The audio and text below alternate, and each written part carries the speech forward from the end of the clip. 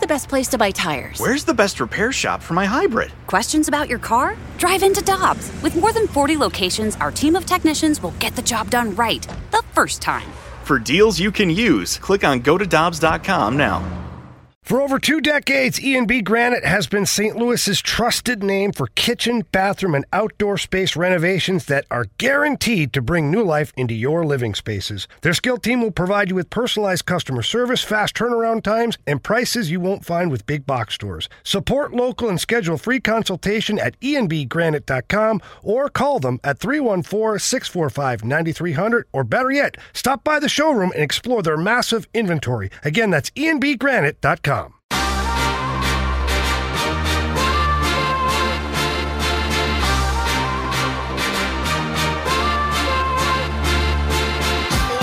Ferrario and Tanner Hendrickson, I'm Brandon Kiley. There is nobody better to talk to about the Cardinals offseason, in my opinion, than Derek Gould. He's a Cardinals beat writer for the St. Louis Post-Dispatch. You can follow him on Twitter, as I'm sure most, if not all of you, already are, at DGould. He joins us now via the Brown and Crouppen Celebrity Line. Derek, we sincerely appreciate the time. I know this is a busy time with the awards being announced this week. How you doing today?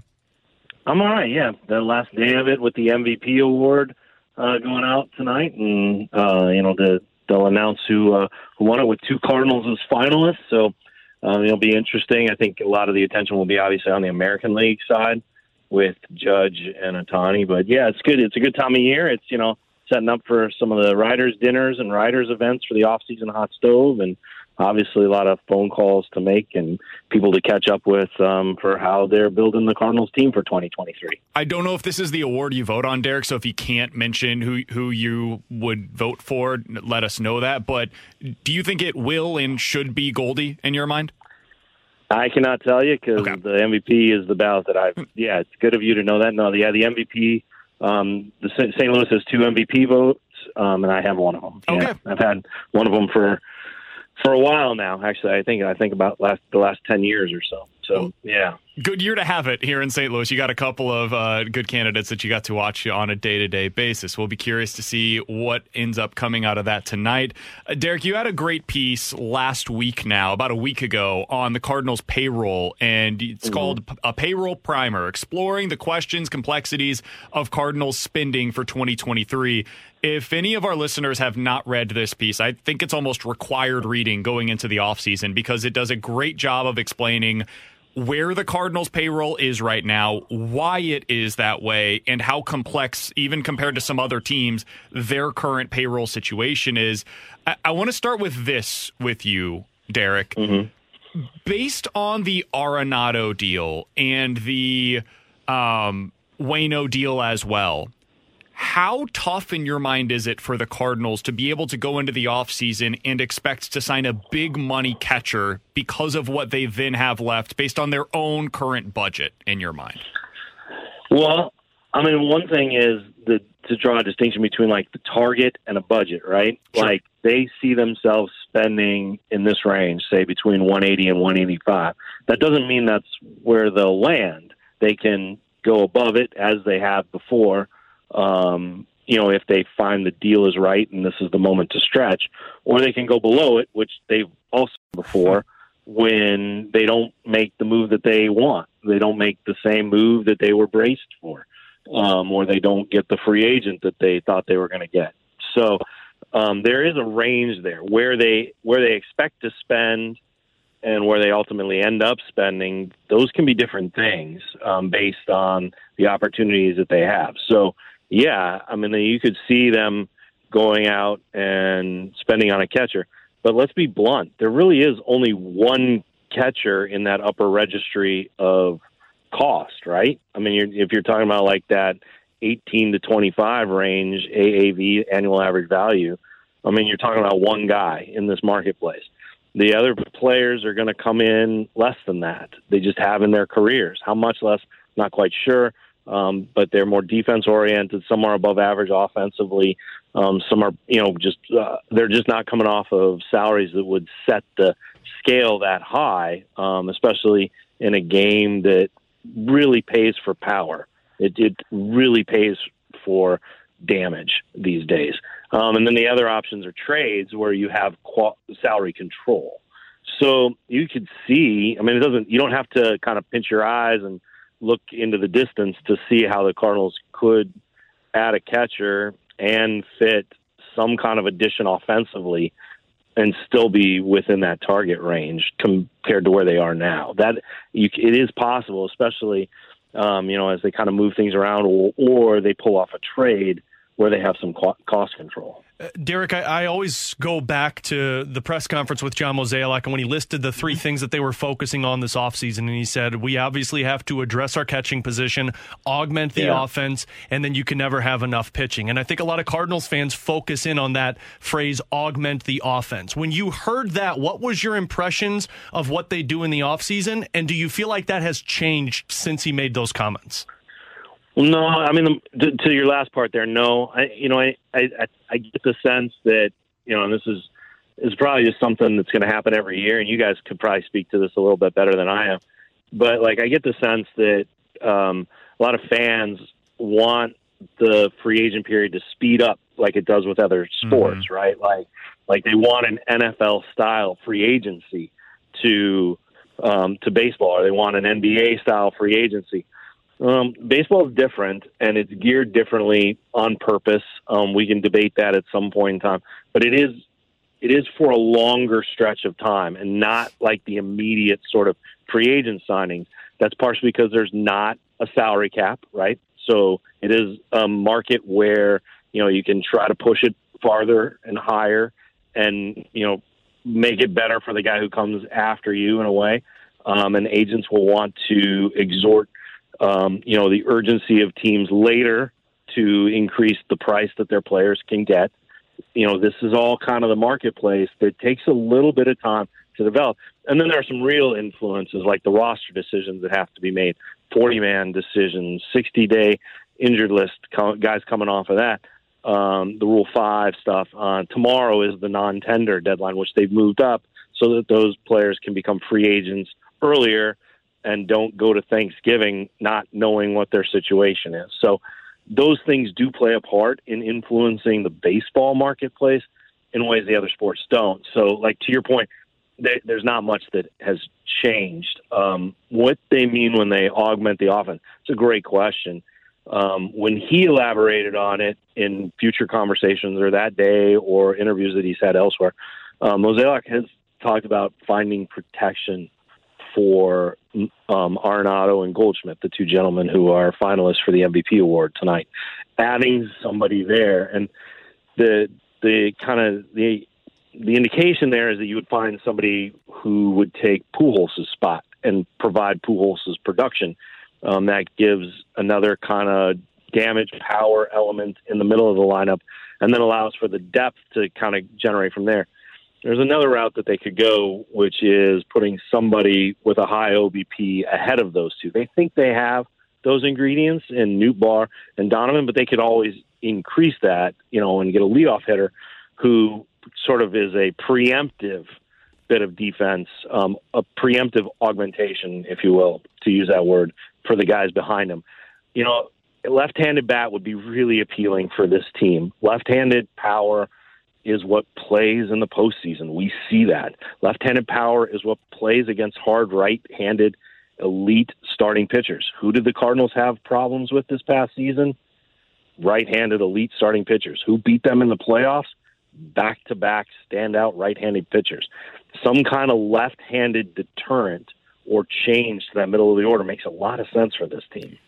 Derek, it's interesting. We're talking with Derek Gould, Cardinals beat writer for the St. Louis Post-Dispatch here on 101 ESPN. When you say they want to add protection like what they had last year with Albert Pujols, I think a lot of our listeners, and I'm sure that you've seen this in your chats as well or on Twitter, they go to the Pujols baseball reference page and say, Derek, that was a 900 OPS with a 155 OPS plus.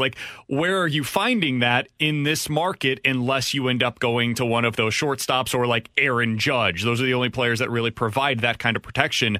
Do you think it's more likely that they look at it in like the old Moneyball sense of the aggregate, where they're saying, okay, but we're upgrading at catcher, and that's going to be instead of 30% below league average, maybe 15 to 20% above league average offensively this year. And then we can also add a really solid left-handed bat. I don't know who the favorite of that guy would be. Maybe it's a Conforto or Gallo, Brantley, somebody in that realm, one of those lefties. And then that ends up in the aggregate making up that offense. Is that kind of what your read is?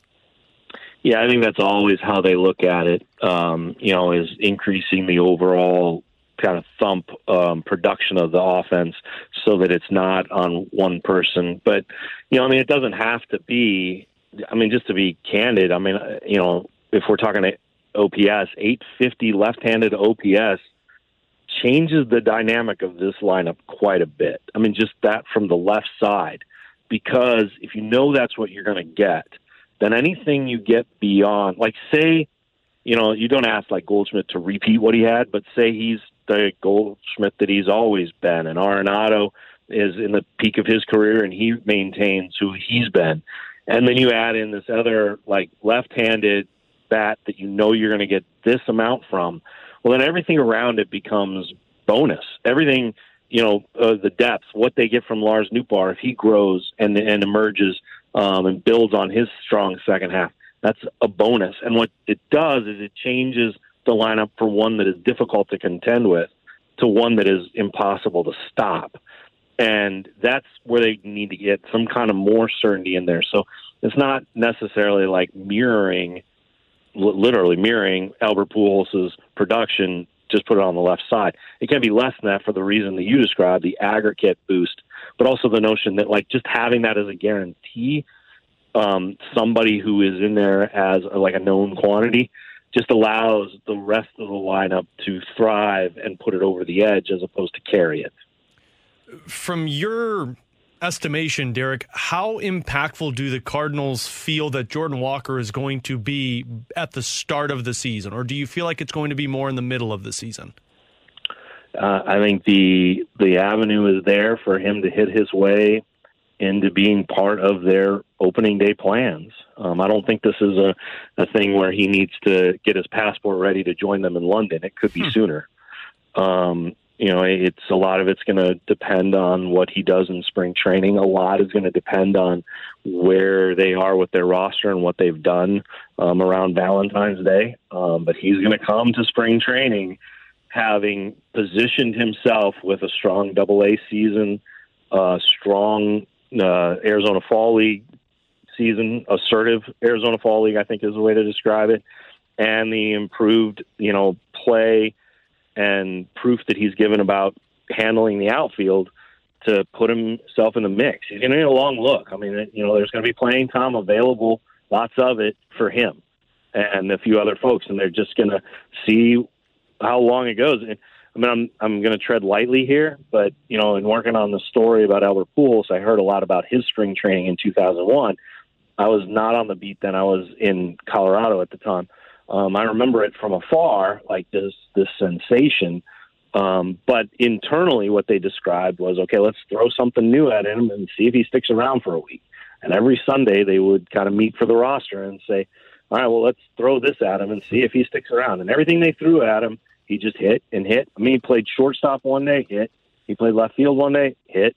He just hit and hit and hit. And by the end of the spring, they meet on a Sunday, and it's like, we can't send this guy out, And I imagine the same conversation will take place this year with Jordan Walker. Like, they don't do it necessarily as on a Sunday now, but throughout spring when they go, okay, well, what's our roster look like? Okay, who do we want to see more of? Who do we want to send back to minor league camp so they can continue playing there? If Jordan Walker makes that, he can make that decision for them by producing, and they will say, well, he's still here. Well, he's still here. And then all of a sudden, the flight is leaving for St. Louis to go face the Toronto Blue Jays. And it's like, well, he's still here. Let's see what happens. When you look at that outfield mix, if he ends up being in it, and that's a big if, Derek, but just throwing that out there as the hypothetical scenario, it's a lot of guys that they have to sort through now. Nolan Gorman is somewhere in this mix, whether it's DH, second base, wherever you think he ends up getting his playing time next year. Carlson, O'Neill, Burleson, Donovan, Yepez, Nootbaar. It's a lot of guys for a certain amount of playing time. Do you think that they I'm trying to think of the best way to ask this, but do you think that all of those guys can be on the roster and fit into this mix? Yeah, I mean, what are you talking about? Like, 2,400 plate appearances on the low end to fit all those guys? Absolutely. I mean, you got 3 spots in the outfield and the DH, and the way they work matchups, the way they rotate guys in, some of the complementary players there. I mean, the one thing that stands out to me is who's your center fielder, because it seems like that guy's going to play a lot.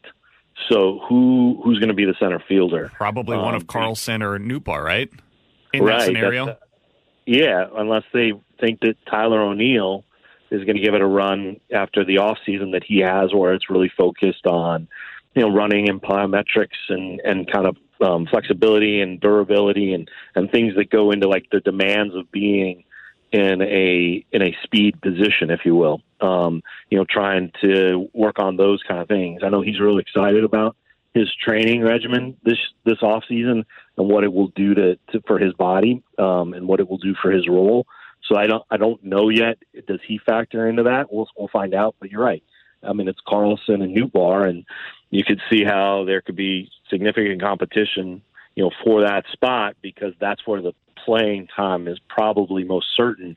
And then they got these other complementary players that, can kind of fit around, right? I mean, you got a lefty and a righty that you both mentioned. Actually, a couple left-handed bats that you both mentioned, and some right-handed bats who, aren't going to play every day, but will play plenty of days. I think you can carve it up just right. I mean, I think you're going to be honest, I think you're going to run out of a roster spot before you run out of playing time. Sure.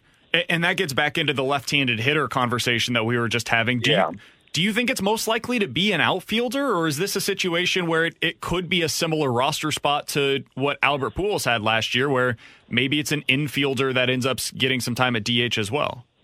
Yeah, I asked Mozeliak that question exactly last week in Las Vegas, and said if they'd like to have a little bit more versatility to that position than just like he plays first base or he plays DH like it developed with Albert Pujols.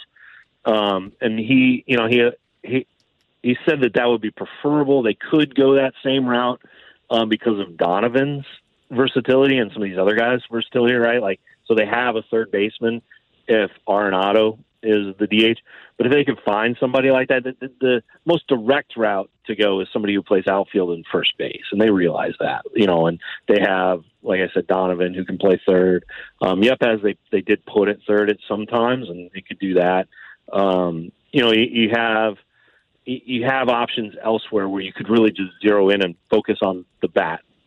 Wish list, more versatility. Reality, zero in on the bat, and then find a way to make the roster move around it. Make the bat good enough that you want to flex the roster around it. And Derek, this gets us back to like the big question, kind of the equilibrium of the offseason is the shortstop market, where everybody's got their attention focused. And we're talking to Derek Gould, the Cardinals beat writer for the St. Louis Post-Dispatch. We've got about 3 minutes left here, Derek, but I did want to ask you about that market because I understand not going to the 9-year deal on Trey Turner or Carlos Correa, although I would do it for Correa, but I get it. If they don't have the appetite for it for Correa, but not Turner? I personally would, yeah. I have a little bit of worries about Turner long-term with being a speed guy, but I get it. Like, his game is unbelievable to watch, and he's a fantastic player. With that second tier in the shortstop market, looking at a guy like Bogaerts or Swanson, especially Bogaerts, where there is the bat, and later on for this team, you got Mason Wynn coming up, so if he can't stay long-term at shortstop, maybe it's not the worst thing in the world. Do you think there is an interest level there from the Cardinals, or do you think there should be an interest level on a player like a Bogaerts or a Swanson? Those are way different questions. Sure. Should goes back a year. When you're in a spot, when you're talking about a position that can play so many places, and you talk about where Turner's going to age as a speed guy, I mean, he can age to other positions, maybe even more positions than anyone else on that list, because he's going to provide offensively in a way that fits a lot of different positions, if that makes sense, right? Like some of these shortstops that are in the market, they're above average and great offensive players for shortstop. They move to third base. All of a sudden, not so much. They're playing first base, definitely not that much. move to a corner outfield spot, and it's like, well, they want some more. But if that makes sense. So, whereas Turner, you can see where he could still age into premium spots where his offense would still stand out. I think so the question is, should they? The Cardinals, if they go this offseason without signing a shortstop, will have passed over two of the best free agent markets at the most versatile position, at a position that would have changed them offensively twice over. So last year's shortstop group was amazing, lots of talent. This year's shortstop group, Scott Boras called it generational. He's not wrong. That's 2 years in a row where those type of players who can move around, who can play a lot of positions, who have proven to be valuable, and would offer offensive upside, where they've passed on them. And so the answer to should is, yeah. Will is really, they've really shied away from doing that. The opportunity's been there. They would probably debate that they're not in a spot to capitalize, in part because they had Nolan Arenado there. And I don't think anybody would fault them if they're like, you know what, we could make a big play for a shortstop in these 2 years, or we could have Nolan Arenado. And if that's the calculus that they're doing, you understand why, okay, they got Nolan Arenado, one of the best all-around players in the National League, and maybe the best third baseman many of us will ever see in person. You get that. But they have passed over, and this year, again, to your point, they're just kind of lurking on the edges. They want to see where things go. Do they expect to make a play for one of the headliners? Not according to folks who observe them and talk to them and know them, not that I've talked to. But do they want to see where that middle part is? If there's some kind of deal that they can swoop in on, they're not going to ignore it. But I do think, to the point, it could go 2 years in a row where that position is available, that position is versatile, and that position is not one that they move on. Derek, it's been awesome to be able to catch up with you. I could talk ball with you all day long. We got to get out of here, but thank you so much for the time. We wish you all the best. Enjoy yourself tonight with the MVP announcement, and hopefully we'll talk with you again soon. All right, sounds good, guys. Thank you. You got it. That's Derek Gould. Thank you very much.